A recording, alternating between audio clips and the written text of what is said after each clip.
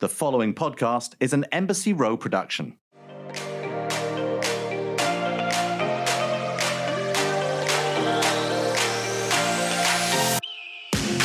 Well, Darren, I can finally actually say welcome back to Scissoring Isn't a Thing because you're letting me start this one, and you didn't actually let me. Wouldn't it be welcome to, not welcome back?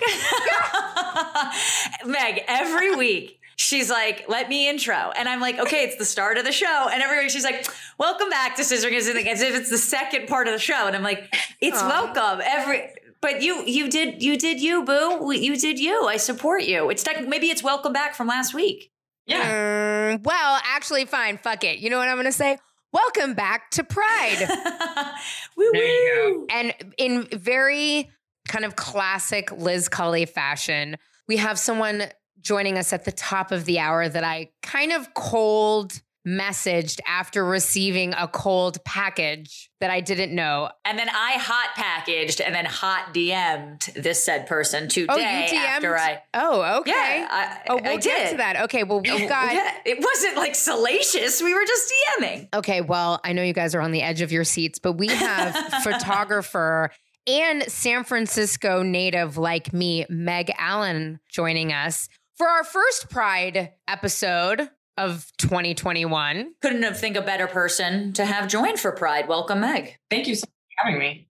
You are so welcome. Now, we ask everyone on the show how they would like us to identify them or what identifiers you use. Do you mind letting us know and the audience? Yes, I go by butch, non-binary, lesbian, all three work.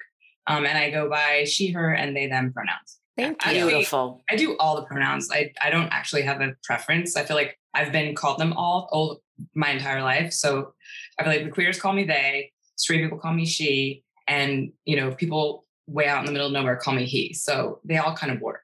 Okay. You run the gamut. That's how Liz and I are, though. Like if someone, because my name is Darren, if on an email, they're like, Mr. Carp, I'd be like, all right, whatever. Like, I'll take it. There's worse things I could be. Nobody's so called I hear me Mr. yet. I would love it. You're very femme looking and you have a femme name. Fair. My wife, anytime we travel overseas, gets called he. Actually, here too. And she's really sweet, but I have the deep voice. She is such a high-pitched voice. It always cracks me up. It's usually like Uber drivers and they're like, sorry, she. And she's like, I don't really give a fuck. It's totally fine. Yeah. It happens so many times that the other people are usually more embarrassed and you're like, it's not a big deal. Now, Meg, the cold package, which is a hot package that I received, was by way of my childhood friend, Stephanie. And I was so excited. I got a package and I'm like, what is this? And it was from, somewhere I didn't know. And it was handwritten and I opened it up and it was this beautiful book. I can't wait for mine. For me, it's borderline porn, which is maybe why it was sent to me. But this beautiful book of photography called Butch, Black, Stunning. And that is your book. And then I had to look it up. My wife's like, who sent this to you? I'm like, I have no idea. The author, bitch. Yeah. I know, but then I went and looked. And so that is how you and I started talking. Then I asked you to come on the show. Tell us about Butch and how it was created and how long it took. And it seems like an undertaking. Yeah, it was. So I started photographing in 2012. A couple of friends of mine were a lesbian couple, were having a baby, and we were sitting there and we were talking and we all used to skateboard together. And I shot a picture of her because I was like, I have this idea. I kind of want to start photographing all my friends and I want to do a project that is all butch women, or, now I say butch identified individuals because not everybody identifies as a woman. And so she was like, put a skateboard to cover her chest because her breasts were just so big from being pregnant. And she was just like, I don't want you to see this part of me. And so that was sort of the first picture that I took that I've never shown anybody, but I was like, this is super interesting. Because I'm sure there's no pictures of pregnant women kind of holding up a skateboard to cover up their chests. And I had just started diving into photography more seriously. And so I wanted to have a project that I'd be working on. So I was like, okay, maybe this can be it. I'll photograph, do portraits of my friends, and then I can work on my portraiture. And I can also do this this thing, I think, that maybe has some resonance, especially for me. And so I did that one. And then I started to hit up other friends of mine. And all of them were like, oh, that's kind of an interesting thing. But nobody wanted to actually be in it. They were like, no. Like, I don't want to be photographed. I'm not a professional model, anything like that. So I really had to coax like 10 of my friends to do this first, just to like kind of get it going. And as I started to like put each portrait around the room, I was just kind of overcome with like how amazing it was to have all these different portraits of butches looking at me. And I was like, this is important. Like, I want to see this. And so I just was like, maybe I'll shoot, 15 more people. I'll have a show somewhere, maybe the Lexington Club, and then maybe I'll use that to try and like apply to an art school or something like that. And it just sort of kept evolving as I photographed more people. It got kind of put up on the internet. I did end up having a show at the Lexington, and it was packed with people. I couldn't believe it. And then people started emailing me and were like, can I be in this project? And I was just kind of like, it just kind of grew out of my hands very quickly. I love that. And it's called butch. So you kind of, there is that stereotype of, kind of what you're going to get. But if you could describe butch, what would you say that it is? Well, so I fell upon that term. It was sort of like a working title because I didn't really know what I wanted it to be called. But it was an investigation into sort of the butch identity. At the time, this is when I was shooting, there was a lot happening within the queer community in San Francisco. A lot of former butches were transitioning, and there was sort of this worry, I guess, that all these butches were transitioning and the community was losing the butches, which I knew wasn't true. There's always been sort of an overlap between the trans men's community and the butch community, queer. And, at that moment in time, it finally became possible for people to physically transition. So people who were always trans were just becoming more themselves because they had the tools to do so. But I did want to know, like, what is this identity? It's shifting so quickly. The language was shifting so quickly around it. It went from butch, and, we had terms like bull dagger and diesel dyke and bull dyke. Even dyke was sort of a pejorative term that got reclaimed. And then the language started to shift into more like gender bending, transgender, gender nonconforming, and non-binary, I think, was probably still more academic of a term at that point. I'm not sure exactly when that kind of came about. Masculine of center was another one. So I was like, what is this identity now? And who kind of falls into it? So I was sort of looking for people to self-identify. And a lot of the people who are in the project were in the process of transitioning at the time, maybe like 5 to 10 people. And I would say maybe 20 to 25 of them have now fully transitioned. So It was kind of a cool opportunity to just take a snapshot of the community at the time. And, there were a lot of people who identified as butch and still identify as butch. And so to answer your question in a very long way, I would say that butch is sort of a more of an older term, almost like a lineage, I guess, for gender nonconforming, non-binary. And I feel like the term butch, like the term lesbian, has had such negative associations with it for so long. Like people, like younger lesbians, even me, like, in the aughts, I was like, oh, I'm not a lesbian, I'm queer. Like, I don't want that. It totally. It's like its own like pushing away of that stereotype. It's like, I'm not that lesbian. I'm this lesbian. I'm not that gay, Right. Yeah. And so it's like, well, what does that mean? What is that lesbian? These are that lesbian are the women that came before us that paved the way. I mean, amen. We are able to live so freely and be who we are at this point now because they had to push real hard. And they had to be exactly who they were. And a lot of lesbians, a lot of butch lesbians, like, were met with violence. And it was like the reaction to wanting to express your gender in a more masculine way as a woman was violence. Like, you basically were just, you were not allowed to do that. We saw that like with like in the media, especially in 99, Boys Don't Cry came out, and so even one of my favorites. Yeah. Yeah. Even though Brantina was like a trans man, like I think a lot of probably butches could identify, that was at the time, the media was all kind of like that. The response to butches and being this identity was like, you had no future. You were going to be raped and killed. That's your future. So, again, to answer your question, part of the way that I was able to define butch was in imagery. I wanted to show the spectrum. Butch is any age, it is any ethnicity, any race. It's almost like a persona or like a confidence almost too. It's visual, but it's a personality and of its own type too. I would say, yeah. So if you're looking for like, it's sort of like this masculine female with a swagger and, yeah. Then I'm butch. You don't have swagger. You don't think I have swag? I know I have swagger. You've told me I've had swagger before, okay? See, now we're reclaiming this, Meg. We're reclaiming this. Okay, I have a question actually about a time when I really had swagger. Let's talk about the Lexington real quick. Oh. I took a couple of ladies home, let me tell you, back in my day. But for those that are listening that don't know what the Lexington is. It was her mom 3 times, but she doesn't mention that, Meg. I hate you. No, actually, it was the first time I ever slept with a girl with fake boobs. Crazy.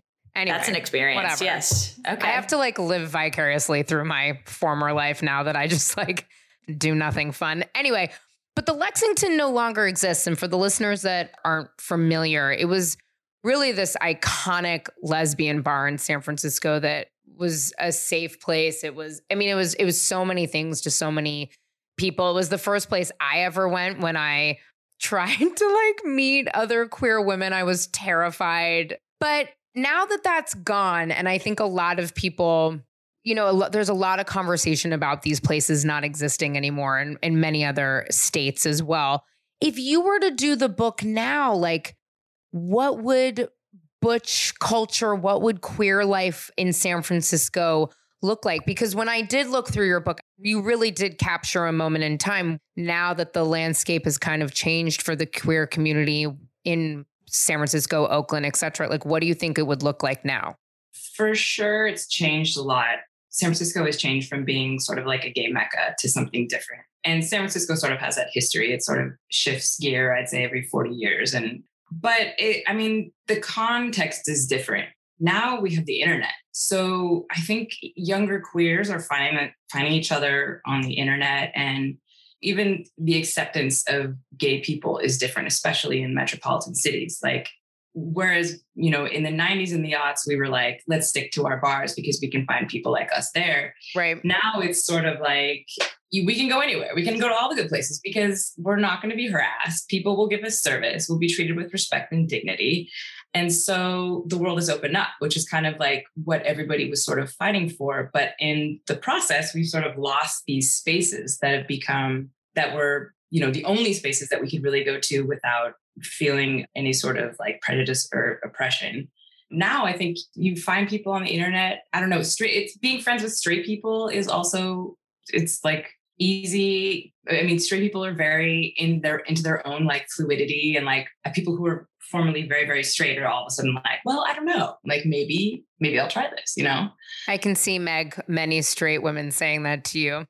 Why? But they meet you and they're like, maybe I don't know, maybe this. to you, maybe not as much to me and Darren. Just kidding. I'm sure it happens with Darren all the time, but not with me. No, not enough. I think you're right. I think it's an interesting thing to bring up that in some ways those spaces, I don't want to say that they're not needed because I actually would argue that they are, but they've evolved. They've evolved, and that, now unfortunately we go to the Abbey or even the Eagle or wherever here in LA.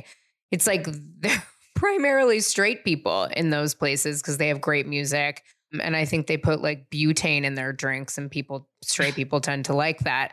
It's funny because tonight I'm actually going to Lea DeLaria's documentary about the Lesbian Bar Project, about how there used to be, 50,000 lesbian bars essentially, or there's 50,000 bars in the United States, and 14 of them are still considered lesbian bars, true, Cubbyhole, Henrietta Hudson, things like this here. And I'm curious to see it was kind of this in memoriam of how it's kind of started off, and Lexington obviously was mentioned, but there are positives, though, I guess, about the shift, too, that we can go into this heterosexual deemed bar and be, either A, still meet people that are kind of like us, and also be totally accepted. When you were undertaking this project and you were either coaxing your friends or convincing other people or then flooded with people who wanted to be a part of it, A, did you have a criteria of who you could put in? And B, what surprised you the most about doing this project that you weren't expecting?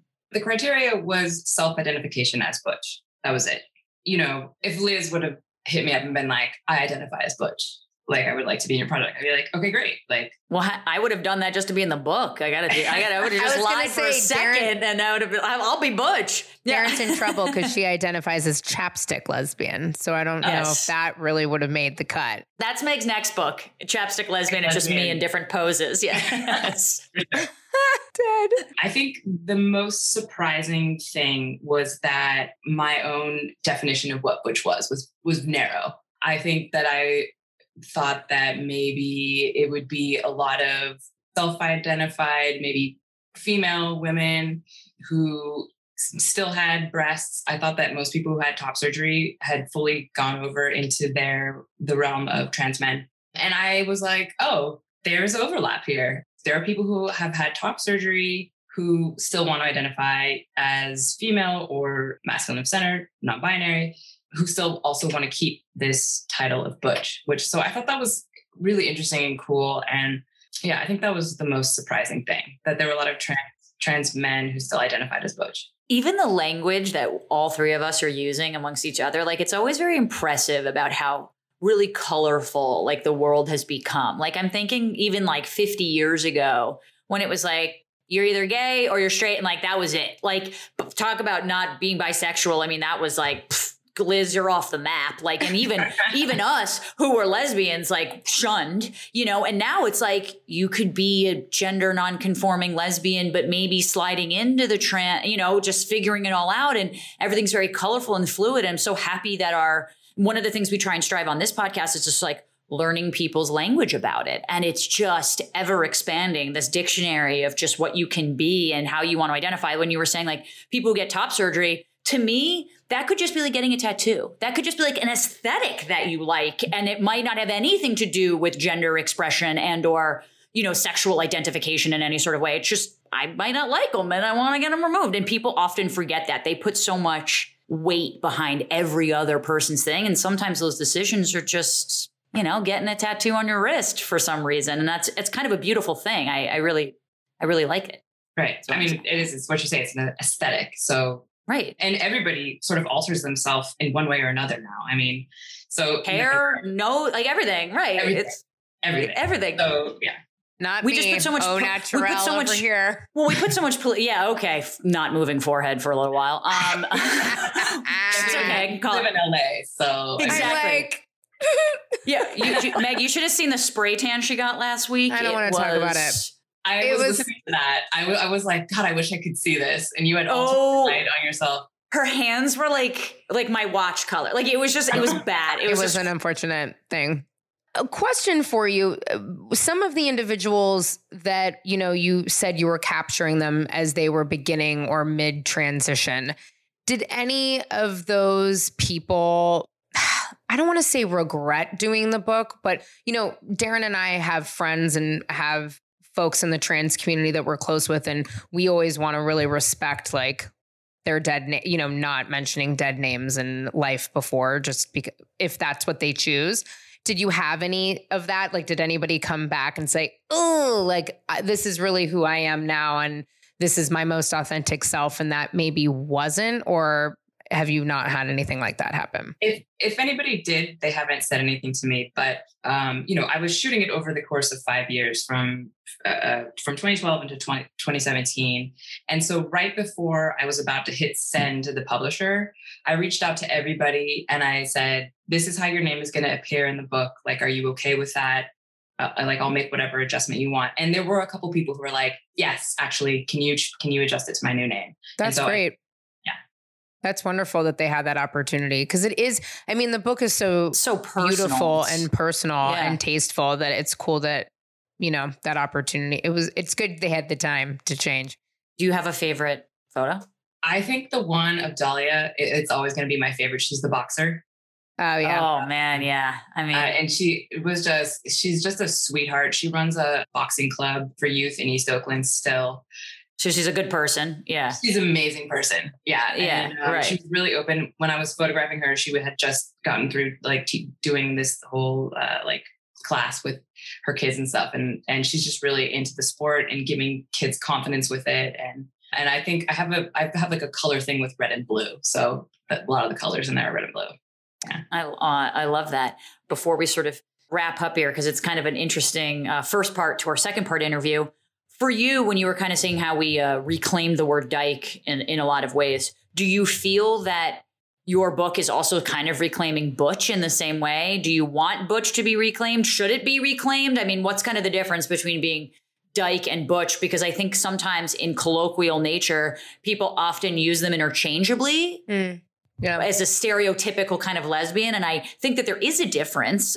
Maybe not. What do you think? I mean, I think it's an older term. I mean, it was a real big term, like, you know, in the 50s, I feel like. And I think there are people who like really identify with it and love it. And there are other people who are like, you know, that was sort of for like older white lesbians. And like, you know, there's a lot of younger, especially people of color, who will identify as stud or like there's a variety of other terms to more accurately describe them. I mean, a second ago, we were talking about language. And I think even the difference between when I published this in 2017 till now, the amount of language that is available for us to describe the queer culture has just helped so much. Like before I was like, if you were to ask me before, I was sort of like, I don't know. That's why I took 123 portraits of people, because I couldn't give you one definition. But like, if you look through the pages, like that sort of gives you an idea. Yeah,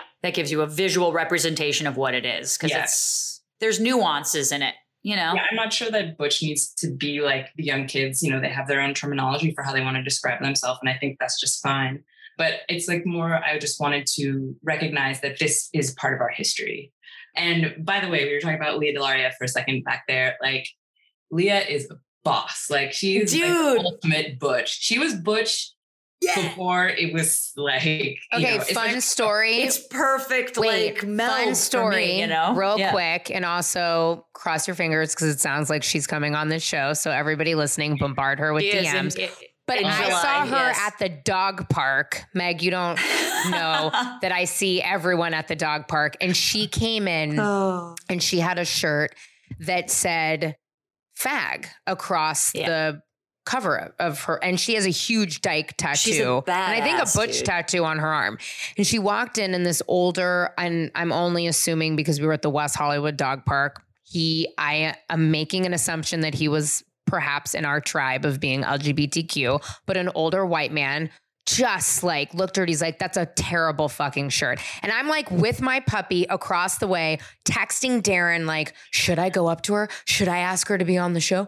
I don't know what to do. Let's see what happens with this guy. She turns around and in front of the whole dog park is like, are you fucking kidding me? Like, I've been a dyke and a butch. Like, I can wear whatever the fuck I want, and like shows her arm, which I think says dyke or butch or both. And I was just like, oh my God, that's so cool. She really is the like coolest of all time. Yeah, no, she's a badass. I mean, she is like 100%. Yeah. So, and it's funny. So Meg, you are at the top of our hours, but today we are so excited to kick off Pride with someone who has supported Darren and I so much. She supports primarily lesbian, but also non-binary, and I think just anyone in the queer community. We have got I'm Such a Dyke on the show today. Emma. And it's, by the way, she's like in her 20s, Meg. So she's reclaiming this old term too, which is why we love her, because she's like just brilliant. And we love her so much. And Meg, we really wanted you at the top of this show because it just like kicking off Pride the right way and wanted to kick off Pride. And can you tell everyone where they can find you and perhaps slide into your DM with marriage proposals? I'm not sure if you're single or not. I'm just going to believe in my own mind that you're single, but don't tell anyone. Are you single? Can we ask that? I'm taken. I am not single. Yeah, I figured. It was a dream. I shouldn't even have married. asked. You're married. I'm married, but this is how I roll. But anyway, please tell everyone where they can buy Butch and follow your work. And everyone should buy Butch. Yes. You can follow me on Instagram at the Meg Allen, which is just the Meg Allen. And also my website is themegallen.com. There's also a link right on the first page to buy the book. So it's super easy to do. Okay, perfect. And we'll link to it obviously in our show notes and promote the shit out of it. I can't wait to get it. Meg, will you sign my copy? Of course I will. Well, thank you, Meg. Thank you so much. You're a dream. We love you. And we can't wait for more publications, more chapstick lesbian novels to come out from you. We cannot wait. Thank you so much for your time today. Thank you both again.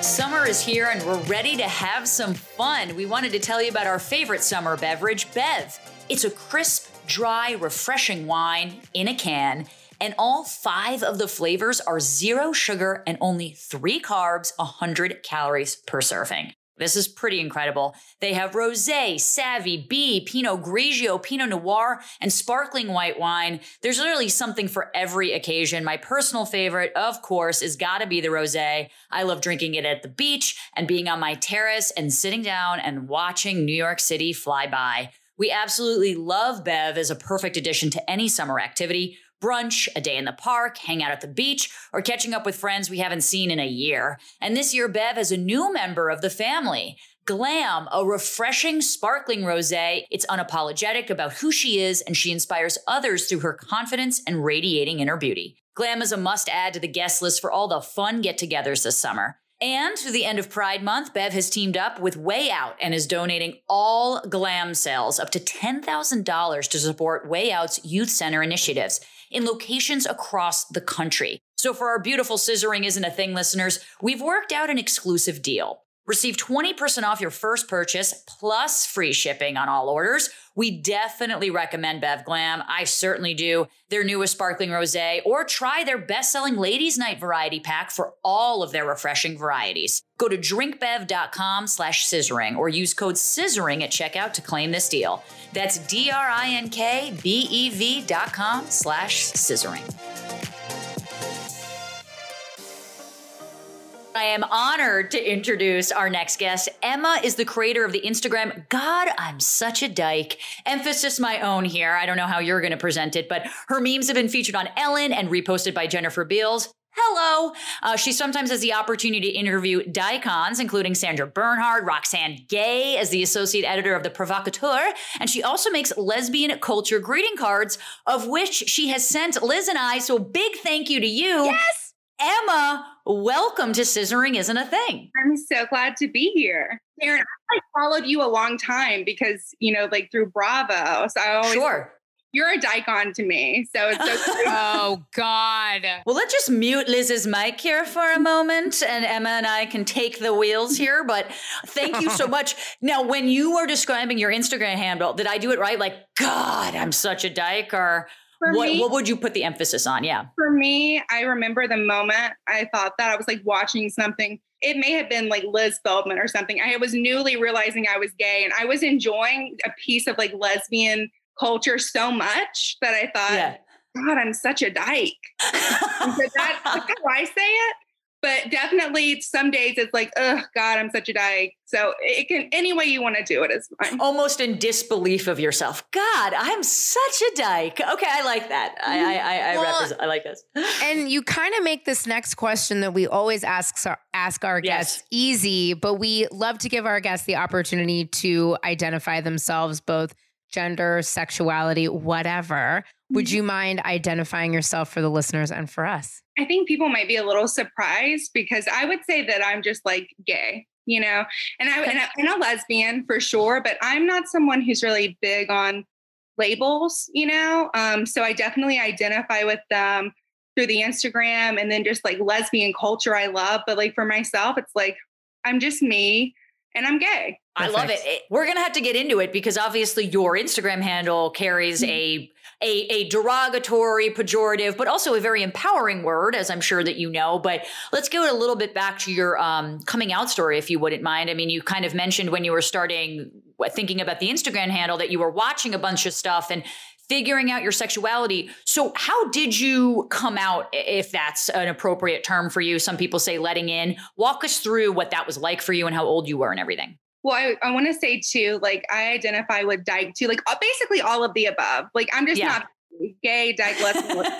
But I didn't realize I was gay until I was 26. I had no clue. So No Wow. clue, like, or not even in it, because I didn't really come out. Like my first like real girlfriend was around 25, 20. Well, and also I called her a girlfriend. She would probably just say that we were fucking, but Friends, whatever. Yeah. very lesbian. I'm so Very not over lesbian that. of Liz. Very lesbian of Liz. But did you? yes. But I had experiences and I had thought about women. Did you just like never even think about it when you say that you didn't really come out till you were 26? When I was in high school, I had a lot of very intense female, like monogamous female friendships. And Yeah, I feel you. I say monogamous because it's like, you're my best friend. Like we're best friends. And Obsessive, almost. Yeah. Yes. You know? Okay. so like even in elementary school, I had like very close female friendships, like long-term, like 4 or 5 years until I was on to the next one. So, but I wasn't attracted to them. Like it didn't ping for me. And I think it's because I'm not really attracted to straight women. Like I'm exclusively sort of attracted to queer women, like that energy. So I just think I wasn't around enough gay women to know. And then when I was 19, I moved to where I went to college and I met a gay friend. And that was the first ping for me. And I remember going to her house and she had the L Word DVD set like on her bookcase. There And you go. I know what that is, even though I've never seen it. So I had a big crush on her, but I spent several years telling myself, everyone has crushes on women. Like, why would you not? Duh. Like, I'm not gay. Like, why Right. wouldn't you? So, and then I just kind of realized, like, I think I had my best friend, who's still my best friend now, who've been really close for like the last decade. I was kind of in love with her. But again, it wasn't that thing where like I wanted a relationship with her or I envisioned a future. It was just like, she was occupying a space in, I think, my heart that really should be reserved for a partner. And so when I realized that, like, I think I'm in love with her, that is when I realized, like, I'm gay. And it still took me a couple of years to fully, like, I still toyed around with that for a while too. Like, I took my time. You sort of mentioned this in high school about these like obsessive friendships. And I know you weren't necessarily coming to terms with it yet or didn't know what it was, but did you think, oh, I'm not attracted to men? Like, was it a very like, you know, a lot of people, I think the signals are like, you're pretty much straight until proven guilty, right? Like most people happen to be straight but percentage wise. So was it for you of I'm not thinking about it at all? Or are you like, I'm not attracted to guys? What does that mean? I had boyfriends in high school and I was very attracted to them, like emotionally, sexually, like very attracted to them. But once I met my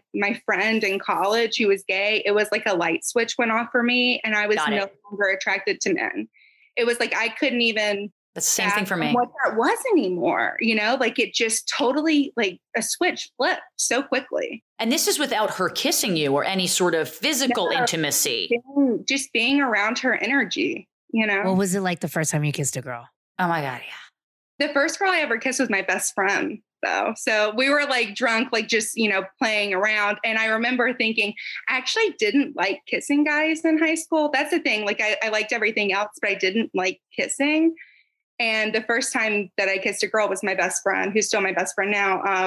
I'm saying best friend a lot. So I feel like that seems very I'm gay. like, you have so many best friends, but I love it. I'm like, I'm here for it. yeah, I'm I here don't for care. it. I love Yeah. it. When I kissed her, I was like, oh, this is actually good. Like, this feels right. You know, it was just like much softer and better. And So much so better. that was my first kiss. And the thought was, this is better. Where did you grow up? In Georgia, actually. So like near Atlanta, like northwest of Atlanta, about by 45 minutes. So Were there a lot of like gay people in the community that were out when you were like, did you have a lot of gay presence or was it more TV and film or? well, my mom is an epidemiologist and she's worked in public health. So she always did like AIDS activism and cool. she had gay male friends. And so, and I could watch anything I wanted to watch in our household. Like my parents are like very socially progressive in that way. So I think I had a lot of exposure in that way. But in terms of high school, like there was one girl who was gay that we knew of. Right, And right, she right. was very close friends with the high school gym teacher. Like it's a stereotype, but that's exactly what it was. They were like very close friends. Wait, And does she know that you're like a gay icon now? Yeah, that you're a daikon. Does she know? I don't know. I need to like look her up on Instagram and see. You But have to. she always felt very intimidating to me. Like I don't know. She just was like the cool lesbian. Who like didn't give a fuck that what anyone else thought of her, essentially. Yeah. Didn't care. Did she wear like leather? No, she was very sporty. Nothing wrong with a sporty lesbian, ladies. Nothing wrong with sporty Darren, spice. where's your headband today? Yeah. Darren loves a sweatband. Only when I'm working out, Emma. But I wore it on a podcast, and Liz will never let me live it down because no, hold on, Emma. it was with Brad Goreski. Brad Goreski, fashion icon. This bitch comes in looking like Jane Fonda in 1981. I'm like, what are you doing? Talk about not giving a fuck. Took me like 3 hours to pick out my outfit. I was like, what am I going to wear? This one comes in like, hey guys, sorry, I'm just sweating a little. Let me get my sweatband and my wristband out. Just doing some aerobics. Fuck you, but she's accurate. Okay, I can't take this away from Liz. You know, you mentioned that you saw this DVD set of The L Word, which is obviously like our bat signal for any queer kind of woman. It's like we all know the stereotypes of those women, but you had never seen it. Do you remember? Was The L Word the first thing that you saw? We were like, oh shit, lesbians. Or do you remember your first ever like lesbian cinematic experience at all and kind of questioning what you were seeing? I didn't see Carol till like 2 years ago, and people are going to like rail me for that. So I love Carol. Would like to God, you're such a dyke, Emma. Yeah, I am. But I don't know. I went through a weird thing where I had a big crush on Ewan McGregor and Alan Rickman right before I fully was like, I'm gay. So that was a weird rabbit hole I went down. And Alan then Rickman. Alan Rickman. This is R.I.P. Loved him. Wait, Weird that's taste in amazing. it. That's another way you know you're probably gay. Although Ewan McGregor is pretty mainstream. But I think like Liz Feldman, I had a huge crush on her when I first came out. So she had that show on YouTube. What was it called? I don't remember, but she had like Tegan and Sarah on. Fortune Feimster was on, who I know you guys have, interviewed, who's so amazing. Oh, yeah. Oh, and Kate Minnick was on it. So I watched that whole thing. It was kind of like very low production values in the beginning, but just lesbians would come over to her house and talk. And it was when The L Word was huge. So that was my first deep dive, and I like thoroughly enjoyed it. I also just want to say this for all of the people listening.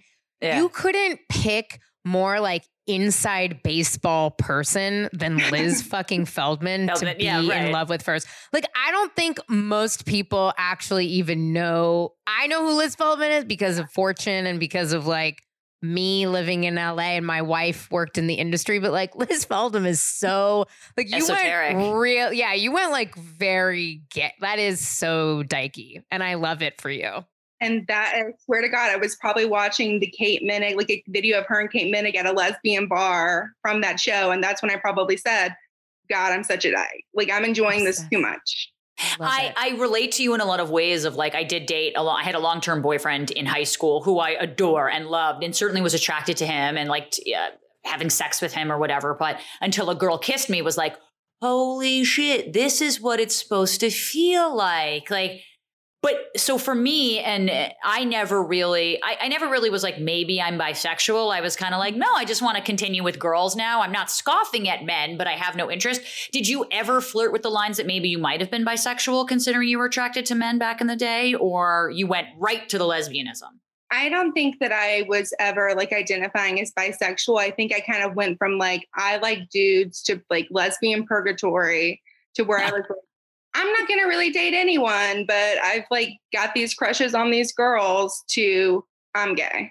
Got it. So I think because once I kind of like met that friend who was gay, it really was like a light switch went off, and like, I just wasn't attracted to guys anymore. So I just felt like I was going through a period of like not really wanting to date. Yeah. That's fair. I want to switch gears a little bit to the Instagram page because it is... One, it's amazing. Darren and I are such big fans. We stan. Big time. But you really represent like all different types, I think, of queer women.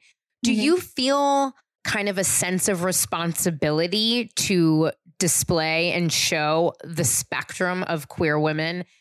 And if you do feel that responsibility, how do you translate that through humor so well? Because I feel like there are so many different kinds of dykes out there. Like Darren and I talk about how like we're like gay women, but like a chapstick lesbian is she's what I am. She's a chapstick Yeah. lesbian. I guess I'm a lipstick, whatever. Yeah. I'm bisexual, Yeah. but whatever. I'm probably more gay as I get older. So if you do feel that responsibility to kind of show the spectrum, how do you like find all those lanes of humor to tap into? I do think there's a responsibility. When I first started the account, it was way more historical. And it was like finding Yeah. all different kinds of things, posting about them in depth, like doing research on them. And then around I started in 2017, around 2019, I was like, I really kind of want to start making memes because that would be really fun for me. Yeah. And so I think that as the account has kind of gotten away from like the historical stuff to more of like a meme account or just sharing like films and TV shows, iconic lesbians, and even just like news topics too, I think that responsibility is still there. And I'm still trying to find that balance because I think when I first started the account, it was incredibly diverse in its representation of all different kinds of queer women. And I think that that's lessened. And part of that is just because it's become more of a personal extension of me. It's like, what am I watching? Like, what's funny to me right now? What do I want to talk about? So I think that especially right now, I'm trying to find that balance of like making it more inclusive, you know, or even like with bisexuals. I posted about Demi Lovato the other day, who recently kind of came out again. Yeah. So she didn't really say like I'm gay, but she kind of said, I don't ever really want to touch men again. Like I want romantic relationships with women. And some people kind of got upset in the comments because they felt like I was doing a little bit of bi erasure, which was not my intention at all. So I think I try to represent everyone and I try to like be responsible about that. But I think we can always do better in doing that work. But in terms of the humor, that's just how I am. My Mercury's in Gemini. So like, I love to talk, you know? Okay. First of all, I am a Gemini, if that means anything. So hope I am. She is. What are you, Liz? Are you a Libra? I'm a Cancer. Oh yeah, we both know that. Yeah. We've talked about that. Cancer, Sun, your moon. You know, it's funny because as you're talking, and like I want to get into a little bit more about the policing within our own community, how sometimes we can be very harsh with each other, especially with bi erasure, which is absolutely a thing. But obviously your Instagram handle uses dyke in it, which I think, at least in past, can be absolutely used as a pejorative, insensitive term to someone who identifies as a lesbian, or at least looks like a lesbian, right? Like, oh God, you look like such a dyke today. I kind of like it because it's a very empowering word. Our podcast obviously takes this sort of stereotype and flips it on its head with scissoring. Liz and I kind of talk about leaning into the stereotypes and also owning them at the same time. Like stereotypes do exist for a reason. How much of that line are you kind of taking with your Instagram account? I mean, how much do you kind of want to be the like cargo short softball playing lesbian, but also showing like, no, lesbians come in all shapes and sizes and formats and this and that. I mean, how much of you are playing into these stereotypes and not? I think my space is actually a very femme-focused space. I don't know if you pick up on that, Liz. Like, do you pick up on that, Darren? Like, I think it's a more femme-focused space because I'm more feminine. I do. That's what I definitely do, but I also identify with that as well. I'm more tomboy-y probably exteriorly, and I can still relate to being the femme side. So I just wasn't sure if other people who may be more offended by these things are thinking that you're not doing it enough or doing it too much, you know? People do get upset sometimes and comment, but when you like do the analytics on that, it's like 0.01% of people have stuff to say like that. And they have that space to say it. But I think the stereotypes can be fun for us. Sometimes I think that we take ourselves so seriously that we can't just laugh. And I'm not someone who takes myself too seriously. So it's like the other day I posted something like, it was like a meme, like there are two types of lesbians, and someone was like, there's more than two types. And it's like, for me, that's a given. In this space, I think we all kind of understand that.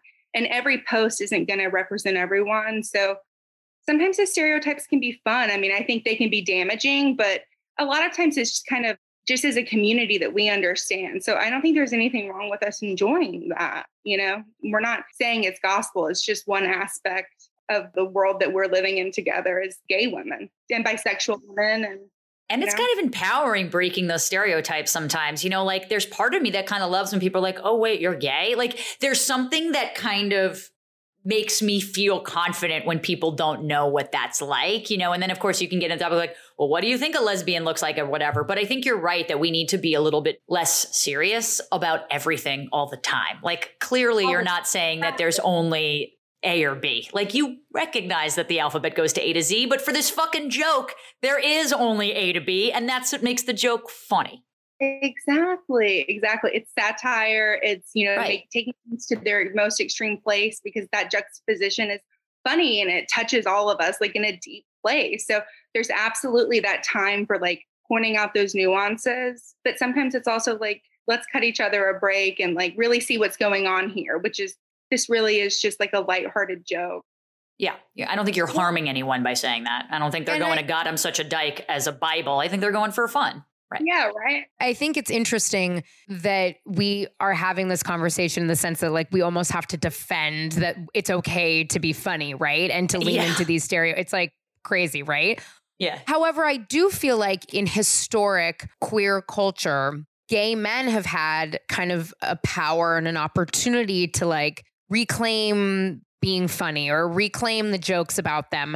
How do you feel, if you do feel, there is a difference between like gay male humor and lesbian humor and why it's important that there is God, I'm such a dyke versus God, I'm such a LGBTQIA person?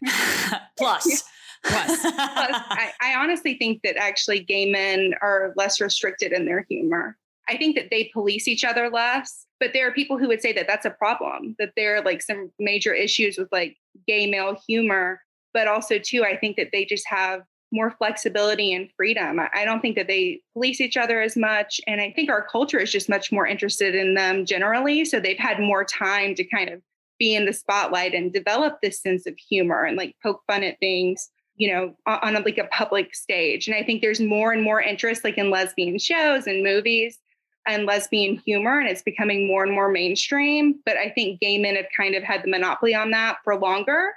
So it's just a very different space for them. And then do you think that it is, I guess the second part of my question was like, do you think that it's important that we do have our own spaces, even in comedy, right? That doesn't have to be all inclusive and that it's okay for us to have like our inside baseball, our inside Liz Feldman obsessions. I'm still dead for that. Yeah, she's not going to survive. I don't know if I can get over that because it's like so inside baseball. Yeah.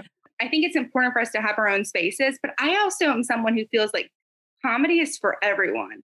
Just because I haven't lived an experience, I can still take a lot from that and just enjoy that. And like my friend Liza Dye, who's a comedian in LA and she's a TV writer, she did like an amazing stand-up set and she was talking about the L word and it wasn't just like a gay crowd, it was like mixed and everyone was laughing, like they got it. So I feel like humor it's about like specific things, but it's also just about connecting and we're all just people. Things are funny. Things are fun. And things should be funny considering like the rest of the world seems like it's burning to the ground. Like I think humor is that kind of way to bring it back. And I'm pivoting a little bit to kind of what we were talking about, how maybe the sensitivities in our community. You've been posting a lot recently about Queen Latifah. And Queen Latifah was kind of someone that I thought was gay, but I also didn't know was gay at the same time. Like, this seems to be a surprise and yet not a surprise to me all at once. And I don't think I've ever really focused on her.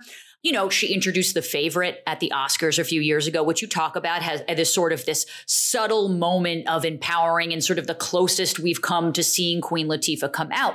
How do you stroll the line of encouraging people to be who they are and coming out, but also respecting their right to not to and to be private? Where do you draw that line? Well, the first thing I want to get to that. And then the first thing I want to say before that is that I think that some of the sensitivity in our community and that policing comes from a very real place because we have suffered a lot of violence and oppression in our society. So I think it all comes from a very real place.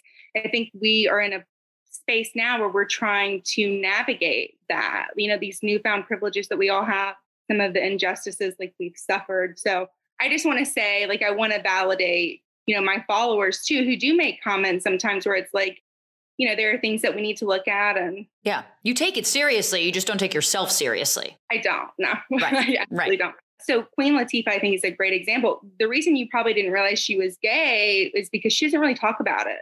And I fully respect and support that. Some people feel like you need to be out and you need to be open and you're doing a disservice to the community if you aren't. But I don't agree with that at all. I really don't. I think she has the right to her privacy and she can separate that from her professional life. Roxane Gay and I talked about it when I was interviewing her, because we kind of brought Queen Latifah up as being someone that she's not really out, but wouldn't it be great if she was? I remember that conversation. Also, can you put in a good word for us for Roxane Gay? Because she curbed our ass. I think our name the probably name of our discouraged podcast her to come on, but yeah. It was a respectful decline. So Roxane, if you're listening, please come on our show. Please. Yes. Yeah, Roxane, that was an intimidating interview for me. The first person I've ever interviewed in my life and at like a professional capacity was Sandra Bernhard.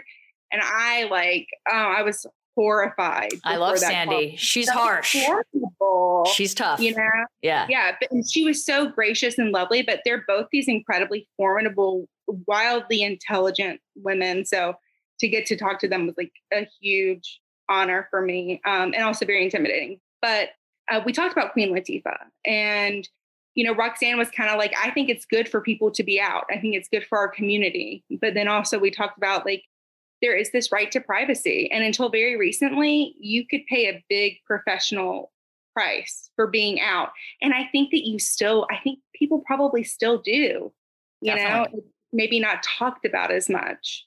So I respect her right to privacy, but I'm still going to stand her as a daikon because she is. I mean, the ninja guys, the motorcycles alone, like she has told us without telling us that she is ways, right? Well, even you, Emma, you gay. posted this meme of like Queen Latifah on like the concrete, like it's so taking good. a picture of her girlfriend, and you're like, your girlfriend's does absolutely nothing, and then like Queen Latifah represents like the lesbian girlfriend, like taking pictures and all this, and I was like cracking up watching Queen Latifah like take these like weird, but yeah, like it just so much joy taking a picture of her girlfriend, and it's like I want to find someone that looks at you the way Queen Latifah looks at Ebony. You'll be good to go.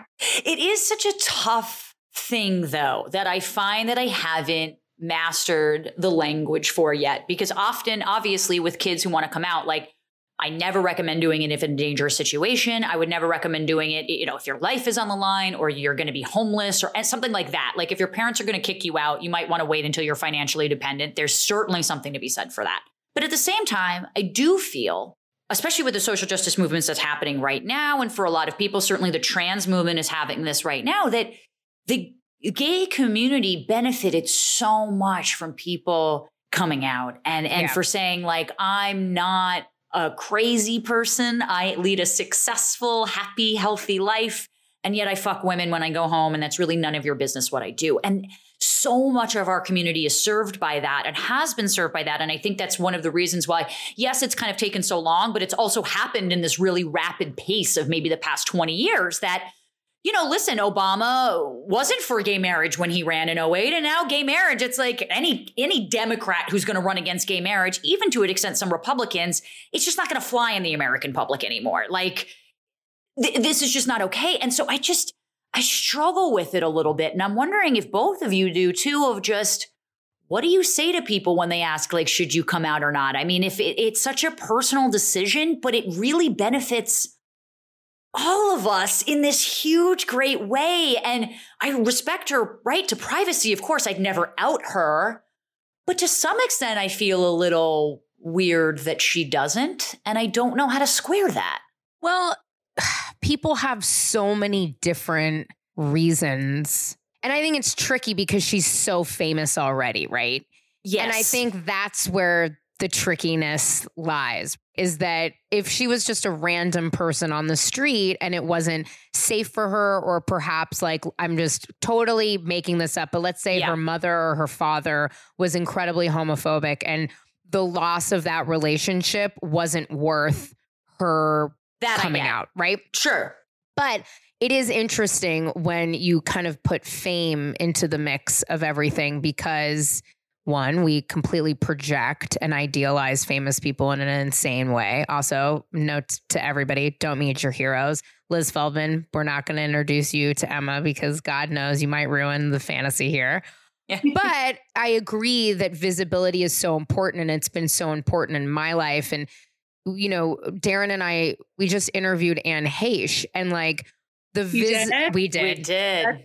Exciting. I We know, it's did, really exciting. yes. She's great. Y'all should connect. I mean, she's a wild ride, let me tell Yes, you. she is. Yes, she But is. like Darren and I spoke about the fact that seeing her and Ellen in paparazzi photos and like on the cover of Us Weekly and on the cover of People It's important. was really important for us. And even for me, because they were kind of that chapstick lesbian, but like also really femme, which was kind of cool for me because I'm like, oh, I don't have to like be a quote bull dyke to like be a lesbian. Like maybe there's a spectrum here, right?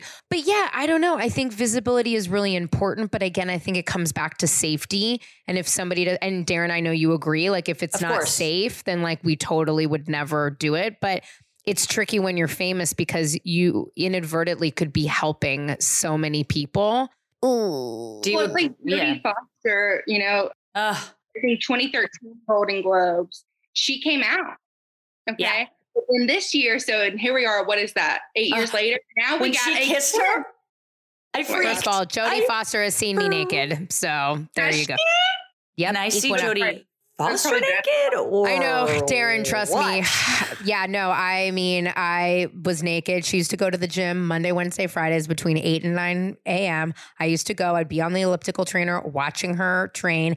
And Look at me and one Emma's faces day- right now. Mouths agape. Both of our And mouths one are like, day, I was in the locker room and I was like getting ready, which by the way was like the best locker room, not to be a creep, but like everyone is so hot at the Equinox in West Hollywood. It's like insane. oh, great. So And you're I was- creeping in the locker room. Great. I was creeping, and I'm Yeah. in the locker room, but like no one's in there, and my locker is like in the corner. I'm naked. I'm like trying, and you know, I'm not like a thin girl. Do you know what I mean? So like that horrible moment when your body's just kind of wet and you're trying to put on your clothes and like everything is sticking and you're like shaking it around and like trying to get dressed as soon as fucking humanly possible. You're shimmying your pants. I'm like up, shimmying, but I'm like sticking, and I'm like, and I feel this presence behind me, and I like look, A presence. and it's fucking on an iPad, which was really weird. Jodie Foster like reading the news on an iPad, just standing there, and it's the two of us. And all of a sudden, I went from like trying to get dressed as quickly as possible to like da da da da da da.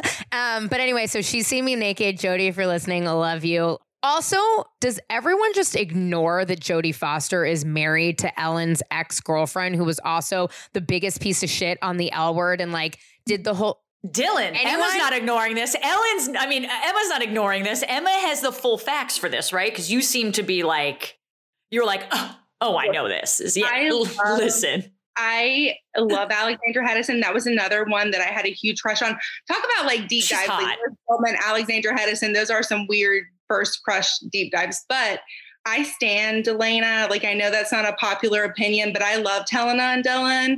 I Me think they too. could have worked it out in season 6. Like, you know, Helen need to work on those trust issues. So I kind of loved them. Like I'm sorry about it, but she's such a star and so beautiful. And like Ugh. Alexandra Hedison also is just an amazing person. She's like a photographer and she seems so kind. Like, I think she was also with Sarah Paulson at one point. was she?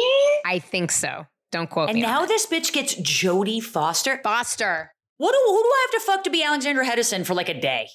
Give me a day. Why don't you just fuck Alexandra Hedison? Well, no, because I'd never do it to Jodie Foster. I'd rather fuck Jodie Foster. I'd rather date Jodie Foster.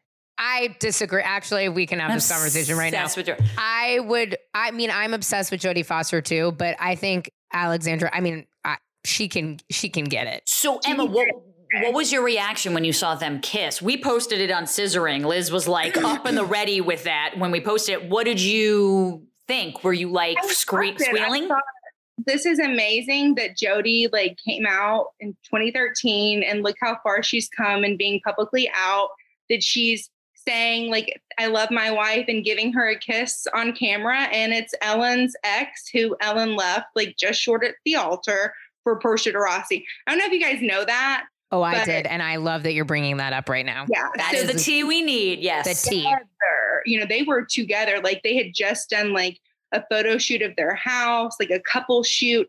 Alexandra Hedison had done the photos for it. And then like a month after that, Ellen met Portia, literally came home and was like, that's a wrap for me. Like I've met the love of my life. Her name's Portia de Rossi. I don't know if she said that. Don't worry, you'll be married to Jodie Foster in like a decade. Didn't say that. But yeah, and their relationship ended, which is deeply fascinating to me, you know? I mean, it's like, can I be mad at meeting Portia de Rossi and not falling in love with her? Like, on one sense, no. And then we know that Alexandra Hedison eventually ended up with fucking Jodie Foster. So it's like, that could be a trade-off. Which was a real glow up. Which was a real glow up. That's a glow up to me. I mean, it's Ellen, but it's Jodie Foster, for fuck's sake. Like, that's pretty incredible. And, you know, I think this goes back, I think, between Jodie Foster, Queen Latifah side of things, and then someone, you know, and you kind of put this into perspective without me even realizing. I think there's a difference between someone who isn't maybe forthcoming with their sexuality, but isn't denying it either. The rumors are swirling. You let the rumors swirl. You don't want people to pick on you, but you're not saying, ugh, go. And then there's other people in Hollywood that are like doubling down on that and saying like, no, gay people, fuck you. Like that shouldn't be. That's a difference there. And that's a huge difference there.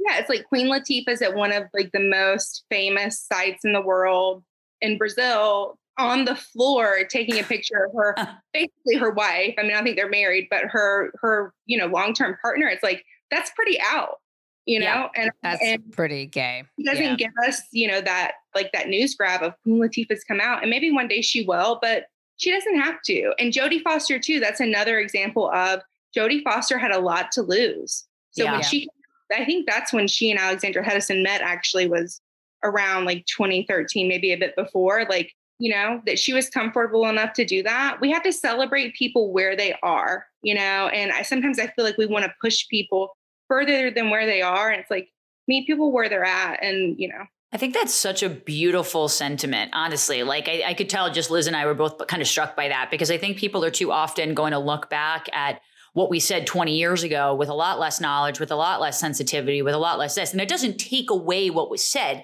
but I think people need to put these things into context a little bit more. And I often talk about with Liz, and Liz knows this. So in middle school, you know, we used to be like, oh my God, that's so gay.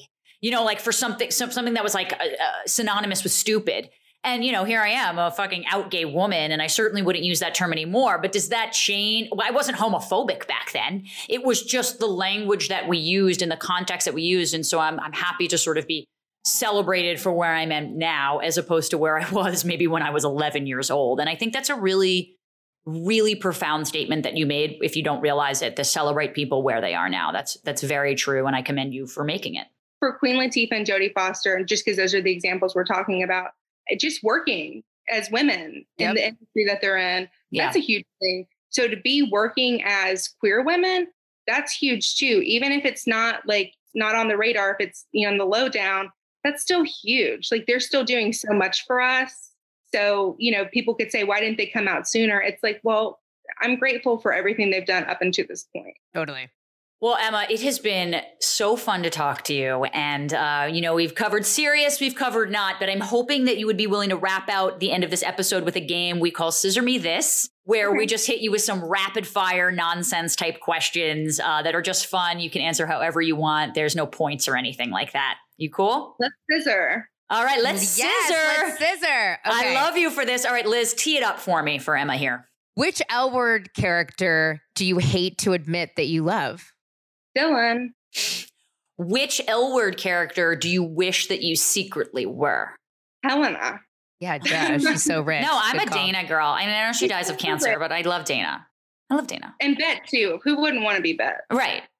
Yeah. I mean, but Bet is smart. a fucking mess. No one wants to be Tina, and that's a sad fact of it. Like, no one ever picks Tina. Tina's always the last person picked. Tina is the worst Yeah. that ever was. I was so happy they did a red herring with us, and they were like, Laurel Hallman's not coming back. She's not coming back. And then she shows up at the door. Like they really pulled one over on us. It was good. Yeah, it was good. It was good. It was good. How would you explain God, I'm such a dyke to like a 90-year-old who like might not understand Instagram?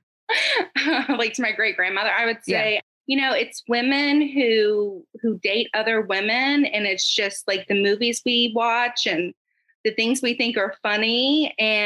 Or maybe I wouldn't even say that. Maybe I'd say it's just like a bunch of women who are friends with each other and like all the same things. Like I'd probably like sanitize it for her as much as possible. Yeah. Yeah, probably like that. Fuck, marry, kill. Okay. Ellen, Rosie, Jane Lynch. Well, okay. I guess I'm gonna like marry. I would say I would marry Jane Lynch, but she like got divorced from a psychologist, a lesbian psychologist. And I'm like, that's not good. Like, you can't make it with a psychologist. Like, that's not good. So I would say her. Okay, so that's what I'll say. If she had not gotten that divorce, marry Jane Lynch. I don't want to fuck Ellen. I'm sorry. I'd fuck Rosie, and I might have to kill Ellen. I'm sorry about that. But alternatively, I would marry Ellen, fuck Jane Lynch, maybe kill Rosie. But she is America's sweetheart, or at least she was in the 90s, so that's hard. When all that Ellen news broke, were you surprised, disappointed, disheartened? Roxane Gay and I spoke about that too. And we kind of talked about cancel culture and like it really being a culture of consequences. So, I think there's always been rumors that Ellen was mean or like even like a narcissist or something, and those have trickled down to like from the top, like on down. So I wasn't surprised. Like I was sad to see how quickly people were not looking at all the good she's done for our community, because like the two of you said earlier, seeing her and Anne Heche together on the Oscars red carpet is game changing. And like to be so openly out and just introducing like lesbianism to mainstream America. Like I don't think we can even understand how much she's done for us. So that made me sad for people to be so easily ready to erase all of that. But I also think that she had to take responsibility for that. And, we'll see what happens moving forward. Yeah. Well, kind of on that note, who do you think is the best lesbian couple of all time? Lesbian goals. I have to say Sarah Paulson and Holland Taylor. Like they are just, I love it. It's very femme for femme. It's very like, actress for actress. I just love it. I love them. They're so I love them. I die. Like we love each other so much. And I love a May-December relationship. So I have to say Sarah and Holland are my top probably. Oh, that's a great answer. You love Ellen though, because I love Portia more than Ellen. But I've told Liz this. I'm rewatching Ally McBeal, and I don't know if you've ever seen it, but there were so many lesbian Portia de Rossi references in it, and this was before they got to like. She taught like she's the first one to bring up like, have you ever thought about kissing a woman? Like to Ally McBeal, and I'm like, knowing what I know now, this is blowing the lid off of everything. Like I watch that. She doesn't come in until season 2, but you have to. Like it is so weird. And Anne Heche was also an Ally McBeal. And then then there's a lesbian thing with Lucy Liu. And there's just so many weird undertones that you have to fucking check it out, that it still kind of holds up today, but with the knowledge that we have, it's wild. Okay, last one for me. Most accurate and least accurate lesbian stereotype. It's the same for both. Most accurate, lesbians are obsessed with their exes. Least accurate, lesbians are obsessed with their exes. Walk me through that. Yeah. I mean, I get it, but walk the audience through. My mom might not get that. I get it. I mean, right? It's like so. I think so weird. Like, who would ever be obsessed with their exes? Yeah. No. Yeah, I think that lesbians maybe aren't as quick to like end things permanently as straight people. But then I also feel like everyone is like that. Like straight people get hung up on exes too. And right. And I also think like sometimes you should, in the comments, whenever I post a meme like that, like about an ex, people are like, you shouldn't be in a toxic relationship. Why would you revisit that? And it's like, it's not always toxic. It's like, sometimes you need to learn and grow. And like, maybe it's good to revisit a relationship and maybe it's not. So that's why I say it's both. It's like, it's one of my favorites. I think it's very true, but I think it's also universal. And some people don't do that. So what's a meme account that you follow that you love? I love Gay Girl Inc. is a really good lesbian one. She and I know each other. We love her. We know her too. She's amazing. Tell us and the listeners where they can follow you and where they can find you. So on Instagram at God I'm Such a Dyke. And then on my website, godimsuchadyke.com, you can buy my greeting cards that are all like lesbian focused. Loved mine. Did you love them? Yeah, I love them. I loved them. You know, after the fact, I was like, oh, that's funny. I sent them the Let's Scissor one. Like, that's appropriate. Yes. It's perfect. But yeah, they can buy those there. I'm about to drop some quarantine themed ones. So that'll be fun. I'll send those to you guys too. Love God, it. you're such a dyke, Emma. But so are we, and that's why we love you. And for everyone else out there, thank you so much for listening to this episode. You can follow us at SIAT Podcast. You can follow Liz at Listen to Liz, and you can follow me at Carpe Darren. We're all dykes here, and we all appreciate it. Emma, thank you so much for coming on Scissoring Isn't a Thing. We really appreciate it. Scissoring Isn't a Thing is a production of Embassy Row. Our executive producer is Sarni Rogers. This episode was produced by Alexa Machia and Anna Marie Johnson. The show is edited by Maureen Begas. You can follow us on Instagram and Twitter at SIAT Podcast. See you next Tuesday.